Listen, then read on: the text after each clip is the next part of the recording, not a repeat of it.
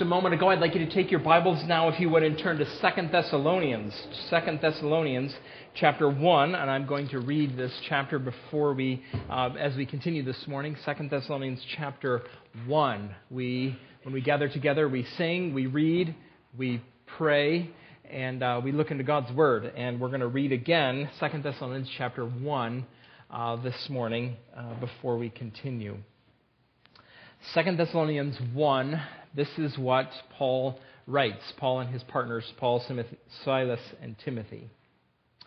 Paul, Silas, and Timothy, to the church of the Thessalonians in God our Father and the Lord Jesus Christ. Grace and peace to you from God the Father and the Lord Jesus Christ. We ought always to thank God for you, brothers and sisters, and rightly so, because your faith is growing more and more, and the love all of you have for one another is increasing. Therefore, among God's churches, we boast about your perseverance and faith in all the persecutions and trials you are enduring. All this is evidence that God's judgment is right, and as a result, you will be counted worthy of the kingdom of God for which you are suffering. God is just.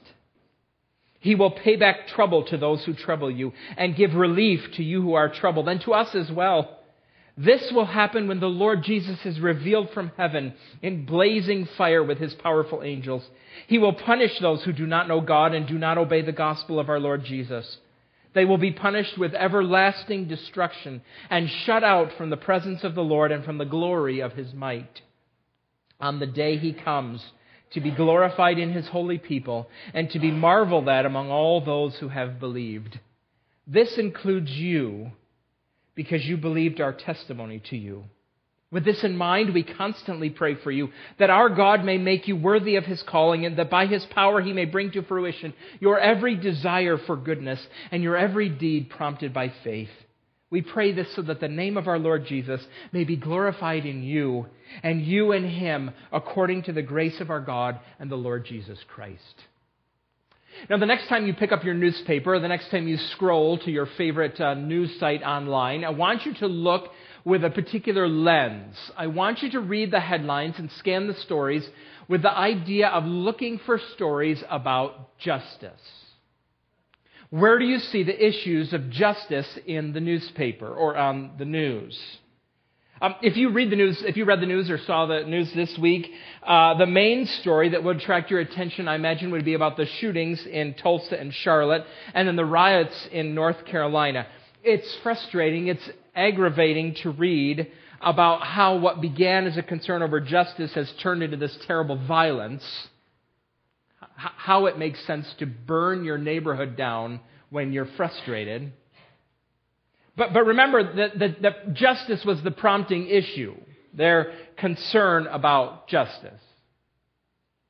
It's not just people in that end of the political spectrum that are concerned about justice. Maybe you're on the other end and you're wondering why Hillary Clinton wasn't indicted.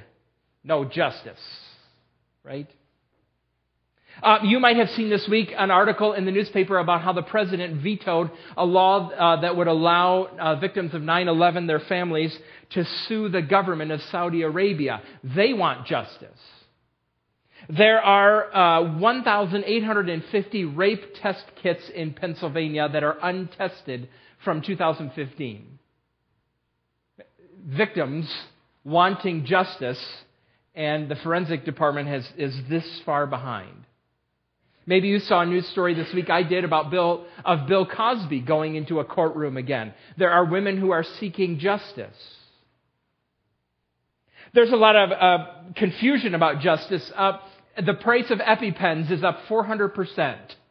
We used to have 3 or 4 of them in our house. We don't anymore. But is it a matter of justice that they have gone up so much in price?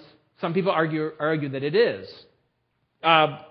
Maybe you've heard of a new role in society that you can play. You can be a social justice warrior, an SJW. College campuses multiply them like weeds. Social justice warriors. They seem to find injustice everywhere. There was a new study that I read about that argued that there's just vast injustice in American sports. It is reaffirming the cisgender binary. You have to go to grad school to talk like that.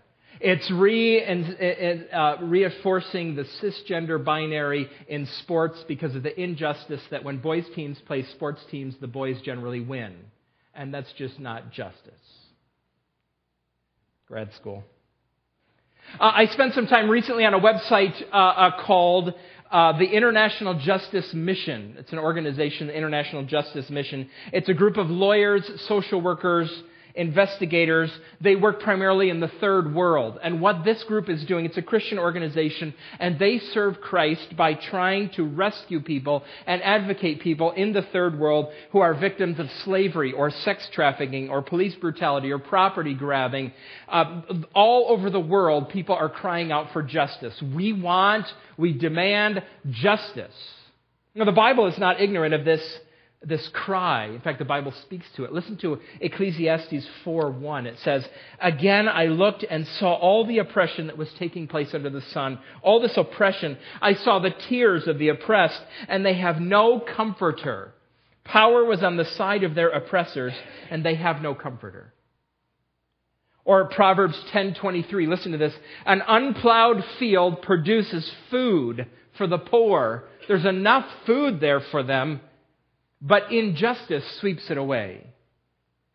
Or Proverbs 31:8-9. If you're a wise person, this is what you should do. You should speak up for those who cannot speak for themselves, for the rights of all who are destitute. Speak up and judge fairly. Defend the rights of the poor and needy. We have this morning before us a passage about justice. But this passage is about perfect and ultimate justice. And at first glance, as we look at it, it's justice that sometimes goes beyond what we expect. And perhaps there's justice in here that goes beyond what we think we deserve. This is about God's justice. That's what we're going to talk about today. And I want to ask and answer 4 questions about God's justice that arise in this text. Now, they're questions that you might have, and they also might prompt some objections that you might have that I want to talk about today too as we go through this. First question we're going to ask and answer is why? Why does God enact justice? Then we're going to talk about when. When will God enact justice? Then we're going to talk about who will enact God's justice. And finally, we're going to talk about what will God's justice bring. The why and the when and the who and the what of God's justice. That's our plan set out before us this morning. Let's begin with the why. Why does God enact justice? There's 2 reasons provided for us in this text. But before we even look at them, I want to remind you that when the Bible uses words to talk about God's justice, and it uses words like anger, fury, wrath, punishment, they are all accurate about who God is, but they are quite a bit different than human justice. Human justice is limited. Human justice is imperfect. Human justice is sometimes grievously flawed. Occasionally, every 3 or 4 months or so, see an article in the newspaper about a Nazi war criminal that has been found. Some 95-year-old man. They find him hiding somewhere, and they put him on trial. And he's brought to trial for his complicity as a security guard at a concentration camp in the death of 8,000 people. And the evidence is presented. He is convicted and then sentenced to 100 life sentences. How, when you're 95, is that even possible? Human justice is limited. It's imperfect. Sometimes it's flawed. But God's justice, there are no flaws in God's justice. 2 Thessalonians doesn't say what it says because occasionally God has a flare-up or a temper tantrum that occasionally somebody's going to get in trouble. Like, your parents have these moments. Stay away from mom. She's a little angry today. It's not God at all. His justice is measured. It is wise. It is perfect. It is righteous. He never wrongly convicts anyone, and all of his evidence is complete and untainted, and every punishment fits the crime perfectly. Now remember, 2 Thessalonians was written to a church that is being persecuted. This ancient Macedonian church in the city of Thessalonica. Paul'd been with them for a few months. He'd been chased out of town, and then the persecution that had chased him out of town has fallen on them. Verse 4 talks about their persecutions, their trials. I don't know what persecution they're experiencing in Thessalonica. I know one of the members of the church had been fined. In the book of Acts, Paul is beaten sometimes and imprisoned and forced out of cities. The book of Hebrews talks about how some followers of Jesus have been put in prison, and when they were in prison and other believers came to visit them, those other believers came maybe to bring them food and comfort and encouragement in prison. When they went home, they found that their property had been confiscated because they were visiting Christians in prison. You imagine this? You come home and your house is empty, the door is hanging off the hinges. People have just come in and looted your house because you went to visit your fellow brother or sister in prison. I don't know if that's what's happening in Thessalonica, but they're being persecuted in some way. And here we have, Paul is writing about them to comfort them, saying to them that God exercises justice to defend the oppressed. This is what God does. Why does God enact justice? Reason number one, to defend the oppressed. Paul wants to encourage them. This is how he did it. Verse 6, God is just. He will pay back trouble to those who trouble you and give relief to you who are troubled and to us as well.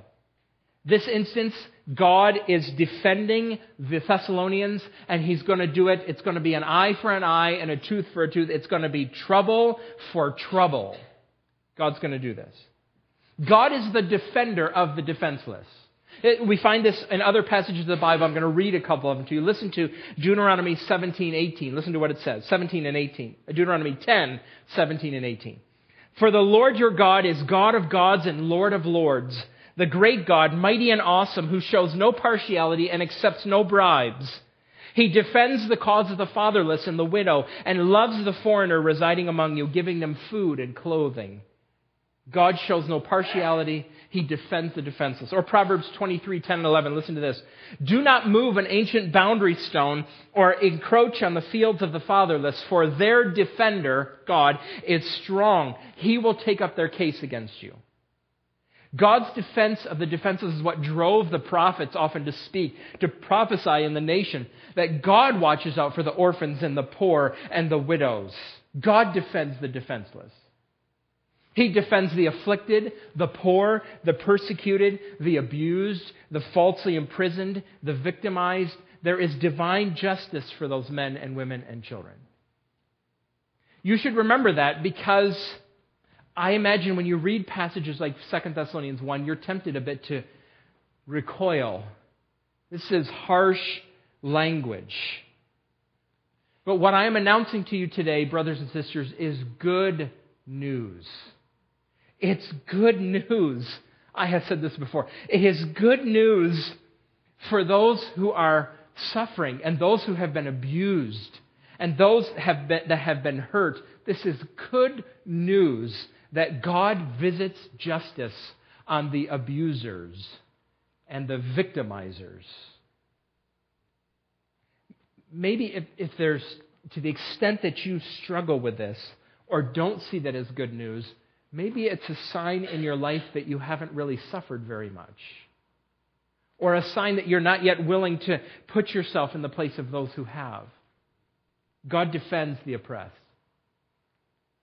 Now, if that was all the text has said, we would rest a bit easier. But actually the text goes on. Why does God enact justice? Another reason, to defend the oppressed. Secondly, also though, to punish the disobedient. To punish the disobedient. Look with me again at verse 8. Look what it says. He will punish those who do not know God and do not obey the gospel of our Lord Jesus. There's two phrases in this passage. They're in parallel. They both mean the same thing. Now, the first phrase in this verse is those who do not know God. Now, the word know here is not a reference to their ignorance or not having the facts. The word know here refers to willful blindness to the facts. They can know, but they refuse to know. Paul writes about this in Romans 1. Again, listen to what it says. The wrath of God is being revealed from heaven against all the godlessness and wickedness of people who suppress the truth by their wickedness, since what may be known about God is plain to them. Because God has made it plain to them. For since the creation of the world, God's invisible qualities, His eternal power and divine nature, have been clearly seen, being understood from what has been made, so that people are without excuse. Evidence is everywhere. And we don't want to look at it. For although they knew God, Paul says, they neither glorified Him as God nor gave thanks to Him, but their thinking became futile and their foolish hearts were darkened. They knew the truth, but they suppressed it. That's what Paul's talking about here. You know what he means, because you know what this word know means in the text. I'll give you an example of this. Don't raise your hands, but how many of you know that it is dangerous to text and drive? How many of you know that that is dangerous? Okay, now I do want you to raise your hand. How many of you... No, I don't. How many of you do it, though? You know it's dangerous, but you do it anyway. You are willfully blind. That, or you don't care, or we're just talking about texting. You're so arrogant, you don't think that the rules apply to you. They know God, but they don't know Him. Right? Now, parallel to that phrase, actually, one more verse I want to refer to before we go on. John writes about this type of knowledge in John 17:3. Let me read it to you. Now, this is eternal life, that they may know you, the only true God, and Jesus Christ, whom you have sent. Knowing God is having eternal life. Okay, so the punishment is coming first to those who do not know God, but parallel to that, he uses this phrase, and who do not obey the gospel of our Lord Jesus. The word gospel means good news. What does it mean to obey good news? To obey good news means to believe it. Paul is writing here about those who do not believe what the Bible says about the death and life and resurrection of Jesus Christ. That He's the Savior, that He's the one who reconciles us to God. We are naturally in a state of rebellion against God, but Jesus has come. He lived the life we could not have lived. He died the death we deserved to die, and He rose again from the dead. On the cross, He paid the penalty for our sins. And that message is to be the object of our faith, our hope, our confidence. And when you believe that message, God gives you life and forgiveness. If you do not believe that message, you meet the criteria of verse 8, and thus will experience what verse 9 says, everlasting destruction. We read just a few minutes ago from Revelation 20. Consignment to the lake of fire, where you will be tormented day and night forever and ever. There's gentler ways, I'm sure, to break that news to you, but this is clearly what the text says. And there's some objections. Maybe you have objections that are starting to form in your mind. Here's some that I hear. Maybe you want to raise the objection about love. This does not sound very loving for God to send people to a place of eternal, everlasting destruction. Doesn't the Bible say that God loves people? I have a friend who's a pastor. She is a pastor in the Midwest. The denomination is different than ours. And she was recently preaching on hell. And she put a message on Facebook about it. And her friends, some of her church members, were commenting on it, and they were writing in there, and they said, the God I know, the God I believe in, doesn't send people to hell. He's too loving for that. You ever heard anybody raise that issue? The problem with eliminating hell in order to uphold God's love is actually that you diminish God's love. You don't exalt God's love. Let me explain that here. You could say, the God that I worship is so loving that He would never send anybody to hell. So I will ask you this question then. What did it cost your God to love you? What price does God's love come for you? Clearly, since justice doesn't play a role in it, and so eternal punishment is not a role in how God loves you, then Jesus' death on the cross, in which He experienced hellish torments for us, doesn't matter. So what does it cost God to love you? You see, because the Bible tells us that God demonstrates His love for us. It tells us that He shows His love in that while we were still sinners, Christ died for us. Why did Christ die? Because we're sinners deserving God's wrath. But God so loved us that He sent His one and only Son, that whoever believes in Him will not perish, but have everlasting life. Jesus endured hellish torments on the cross. It's a demonstration, a glaring sign of God's love. If hellish torment is not necessary in the world that the God you worship made, how do you know that God loves you? You diminish God's justice. You do not exalt His love. You diminish His love. There's another objection, though, that you might have. Maybe it wouldn't be about love. Maybe it would be about fairness. Fairness. Is it really fair for God? How is it fair for God to consign people to eternal torment for one lifetime of disobedience? How is it fair? How does the punishment fit the crime that if I live for 75 years and don't know God and don't obey the gospel of Jesus Christ, how is that fair that then that would be followed by 75 million ages of years? How's that fair? Related to that objection is that there may be a hell, but I don't know anybody who's bad enough to deserve to go there. They did a survey. This is a little old. It's 2003. They asked Americans about heaven and hell. 63% of Americans expect to go to heaven when they die. 1% expect to go to hell. That's what the Bible teaches here. Fair? And there's a number of answers to that question. You can answer that question in a number of ways. The first one that comes to mind is probably the most palatable. This is the most acceptable, I guess. This is C.S. Lewis's favorite way to talk about hell. It's biblical. It's also the most palatable. He said, everlasting destruction is the culmination of a lifetime of wanting independence from God. You want independence from God? You're getting exactly what you want, eternal separation from God. This is sometimes referred to as God's passive wrath, His passive wrath. God is giving you what you want. Listen to what Lewis said. There are only two kinds of people in the end. Those who say to God, "Thy will be done," and those to whom God says in the end, "Thy will be done." All that are in hell choose it.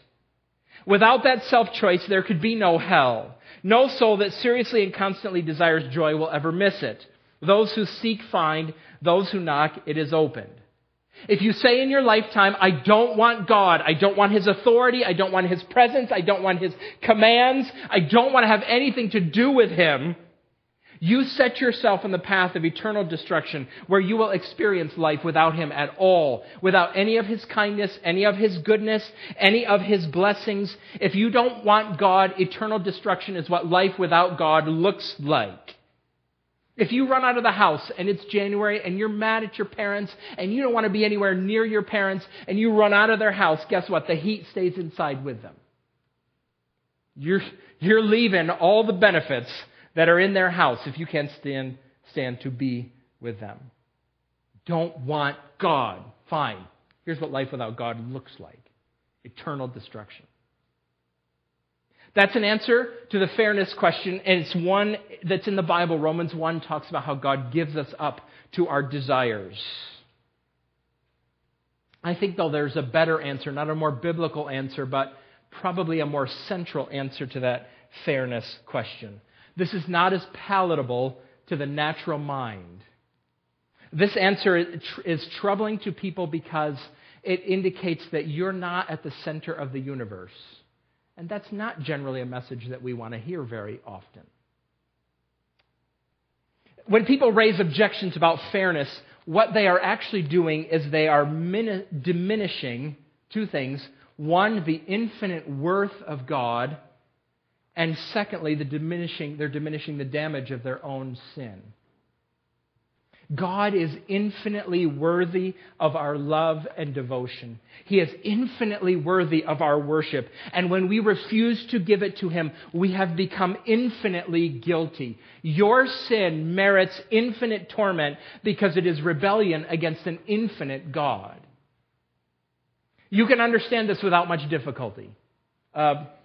Let's imagine that I get mad at one of our ushers some Sunday morning. We have a fine group of men and women who ush in our church, so I get mad at the ushers, one of them. And I'm angry at one of our burliest, manliest ushers because he didn't give me a bulletin fast enough. So I'm angry and I swing my fist and I hit him. You'd be surprised. You'd maybe be worried. You'd be confused. He wouldn't be hurt very much, let's be honest. But it would be puzzling to you. You'd be puzzled. Now let's go in a completely different direction for a minute. Imagine that I went to the nursery and I got mad at a baby. And I hit a baby in our nursery as hard as I could. You wouldn't be puzzled. You wouldn't be amused. You would be horrified. And rightly so. You should be. People who hit babies deserve to be thrown in deep, dark pits with the keys thrown away. Right? Why? Because babies are defenseless. You have this certain, they are deserving, they are worthy of greater gentleness and care and love. Striking them is repugnant. It's horrible to think about. Sin is horrible, not because God is weak and unable to defend himself, but because he is holy. He is infinitely worthy. To argue about fairness is to ignore his infinite holiness, his infinite worth, his infinite greatness. To disobey him and to disbelieve in his Son is an offense of horrific proportions and demands justice. Now, as an aside here, the infinite worthiness of God and my infinite offense against him explains why only the infinite Son could be the substitute on the cross. Why did it have to be the God-man who would die for us? Why didn't God send just an angel to die for us? That would have been easier, I would think, right? On the cross, hanging for 6 hours, Jesus paid the penalty I owed. How can that be? The infinite Son bore the infinite wrath of the infinite God to pay my infinite offense. That's costly love, and it is perfect justice. Now that's what the passage teaches about why God enacts justice. We need to move on. We need to pick up the pace. Second question. When will God enact justice? When? The passage is clearly future-oriented. He's speaking here about the day of the Lord. He's describing, more specifically, we talk about the second coming of Jesus, the day that he comes back. Verse 7 says, "This will happen when the Lord Jesus is revealed from heaven in blazing fire with his powerful angels." Verse 10 says, "On the day that he comes." The word translated revealed is in verse 7, and it's the Greek word apocalypsis. We use the word apocalypse to talk about the end times. Well, the word apocalypsis just means unveiling. Jesus is now hidden. Not every eye can see Jesus right now, but someday he's going to be revealed. And when he is revealed, this is what's going to happen. He's going to enact justice. We are moving inexorably toward that day. Whereas we move through 2 Thessalonians, we're going to talk a little bit more about the when. We'll come to that. That's the topic really in chapter 2, a little bit more. So we'll come back to that. His perfect justice, his perfect ultimate justice, though, is still yet to come. Now, third question. Who will enact God's justice? Who will enact God's justice? The short answer, of course, is the Lord Jesus himself. Verse 8. He will punish those who do not know God and do not obey the gospel. Well, now, who's the he? The last person he mentions is the Lord Jesus. Verse 7. The Lord Jesus is the one who is going to come and enact God's justice. Now, notice here, there's three prepositions in verse 7 that describe Jesus coming, and they all point to his authority to do this. He will appear when he's revealed, first one, from heaven. He's going to come from heaven. This is where he comes from, the place in creation where God chooses to make his presence especially felt, and it's the seat of the power of the universe. It's where Jesus ascended to. It's where he is now. It's where he's coming from.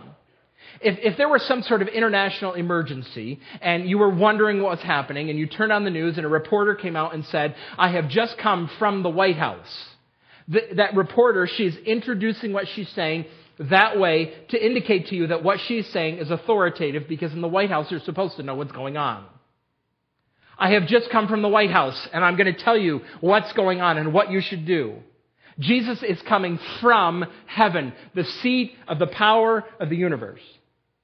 He is coming, your translation might have a different order, but mine says next, in blazing fire. In blazing fire. All the way through the Bible, when fire appears, it's a sign of God's presence, and it's a sign of his presence and authority to judge. Exodus 19, God descends from heaven to Mount Sinai, and he comes in fire. In Daniel chapter 7, verses 9 and 10, Daniel has a vision of the Ancient of Days who's come to judge the nations, and he comes on his fiery throne. From heaven, in blazing fire, with his powerful angels. Last one, it says, with his powerful angels. Jesus mentioned angels often when he talked about his second coming. Here's one example, Matthew 25:31. When the Son of Man comes in his glory and all the angels with him, he will sit on his glorious throne. Angels are his servants. They come to do his bidding and to carry out his justice. He, the Lord Jesus, will punish. Now, I wonder, do you remember when we were in the book of Hosea and I was talking about how familiarity with other parts of the Bible enables you to read the rest of the Bible more easily? You begin to notice patterns or repeated phrases. Or I would not have noticed this myself. It probably comes because I have a lack of familiarity with the Greek Old Testament. The Old Testament was written originally in Hebrew. It was translated into Greek. And the Greek Old Testament was the Bible of Paul's church. That's the Bible they read. It's the Bible the Thessalonians would have used, the Greek Old Testament. And there are, in this 1 Thessalonians chapter 1, a number of allusions back to the Greek Old Testament. Paul is referring back to all these passages that talk about the day of the Lord and God's judgment that's coming. Some people so much so think that Paul did this so much that Paul must have had a source book maybe of verses. You ever seen those little books or charts? They say, when you're sorry, when you're in sorrow, read, John 14, Psalm 23, Psalm 51. When you need comfort, read. Paul maybe had, some people think that Paul had one of those, when you're writing about the day of the Lord, read these verses. Maybe. I don't know. But look, I wrote some verses down. It's not as easy to see in English translation, but I'll point it out to you. Isaiah 66:15 and 16. Look at it. It says, "See, the Lord is coming with fire." Well, there's fire. "And his chariots are like a whirlwind. He will bring down his anger with fury and his rebuke with flames of fire. For with fire and with his sword the Lord will execute judgment." That word execute judgment is the same word that's in verse 6. He will pay back. He will pay back. He'll execute judgment on all people, and many will be those slain by the Lord. Or Isaiah 2:10. Look what it says. "Go into the rocks, hide in the ground from the fearful presence of the Lord and the splendor of his majesty." Verse 9 says that people will be shut out from the presence of the Lord and from the glory of his might. The splendor of his majesty, glory of his might. Those two things, same thing. Psalm 89:7. "In the council of his holy ones, God is greatly feared. He is more awesome than all who surround him." Now the English, it could say, "He is glorified in the company of his saints." Verse 10 says, Jesus is coming to be glorified in his holy people. Now, I point this out to you for two reasons. The first reason I want you to see this is because I want you to see how the New Testament takes very easily passages in the Old Testament that apply specifically to God and very clearly speak about Jesus using those same terms. The early writers of the New Testament, from the very beginning, they affirmed the deity of the Lord Jesus Christ. They took these passages about God in the Old Testament and applied them with ease to Jesus in the New Testament. The second reason that I want you to see that is maybe this changes the image of Jesus that you have. He is not just meek and mild. He's not just timid and gentle. He wasn't a Gentile at all. Tim Keller says that one of the reasons that it's important to talk about hell is because Jesus talked about hell more than anybody else in the New Testament combined. If you took all of them and combined it, Jesus still spoke about hell more. He warned people repeatedly. Listen to Matthew 10:28. This is a good verse. Jesus said, "Do not be afraid of those who kill the body, but cannot kill the soul. Rather be afraid of the one who can destroy both soul and body in hell." That's what Jesus says. You should be afraid of the person who can throw you into hell. And who is the one who's going to throw people into hell? It will be the Lord Jesus himself. Now there's one more question that we need to ask and answer this morning. What will God's justice bring? We have seen it already. Verse 9, they will be punished with everlasting destruction. Everlasting destruction. Ruin. Not annihilation. The Bible never teaches that God is going to annihilate anyone. It is... the word everlasting should tell us that. Eternal destruction. Ruination that goes on and on and on and on. In some ways, Paul seems to be contrasting eternal destruction with eternal life. That's the promise for those who believe. Eternal destruction, eternal life. Eternal destruction apart from the presence of God, experiencing His wrath. Eternal life with God and all of His blessings. Those two things contrasted here.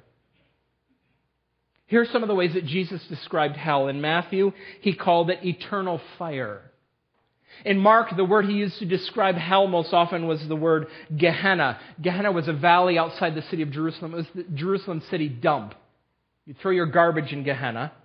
And that's where they threw the bodies of those who didn't have any relatives to bury them. Threw them in the dump. There's always a fire burning there because there was always a constant supply of fuel for the fire. Jesus said, in Gehenna, it is the place where the worms that eat do not die, and the fire is not quenched. Worms. What's he talking about? He's talking about maggots and worms that eat decomposing bodies. And normally, those maggots, of course, they would eat decomposing bodies, and when the bodies of the dead are gone, the maggots died. But in hell, Jesus says the maggots never, ever die.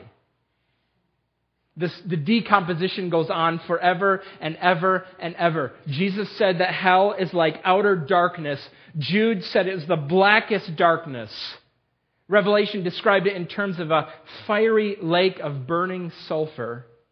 The horror of this is that it is the absolute reverse of the infinite worthiness of God.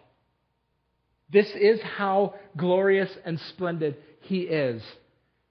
It's a contrast with this horror.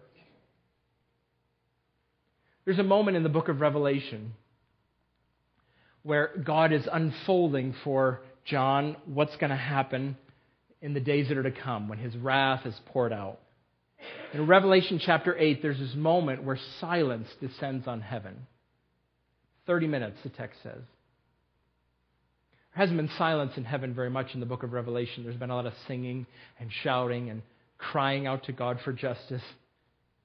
But there's this moment where the people there see what God is going to do. They see His wrath that's going to be poured out and how it's going to come. So powerful, so weighty that there is silence before God. Eternal destruction. Torment that never ends and never eases. I have stood at the head of caskets of men and women that, to the best of my knowledge, I'm fairly certain this was their destiny. Some of them have been your relatives. Eternal destruction. Did you notice in verse 7 there's a little phrase we should think about? It says, verse 7, and give relief to you who are troubled, and there's this phrase, and to us as well.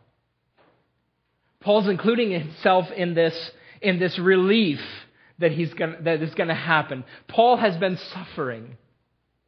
He's going to get relief. Next week, we're going to talk about relief. This is what Paul's expecting here. And what's interesting to me about it is he's writing to the Thessalonians about their persecutors. You're going to get relief from your persecutors, and they're going to get trouble from God. And you know what? Paul used to be one of those persecutors. He used to be one of those people who would throw Christians in jail and arrange their executions and separate parents from their children. That's what Paul did. He knows this full well, what he deserves, and yet he is claiming in this moment relief. That he's going to get relief. Why is that? Because the Apostle Paul moved from rebellion against God to trust in Him. He turned to Jesus for relief, for forgiveness and life. Oh, that would be true of us, of all of us here. Let's pray, shall we?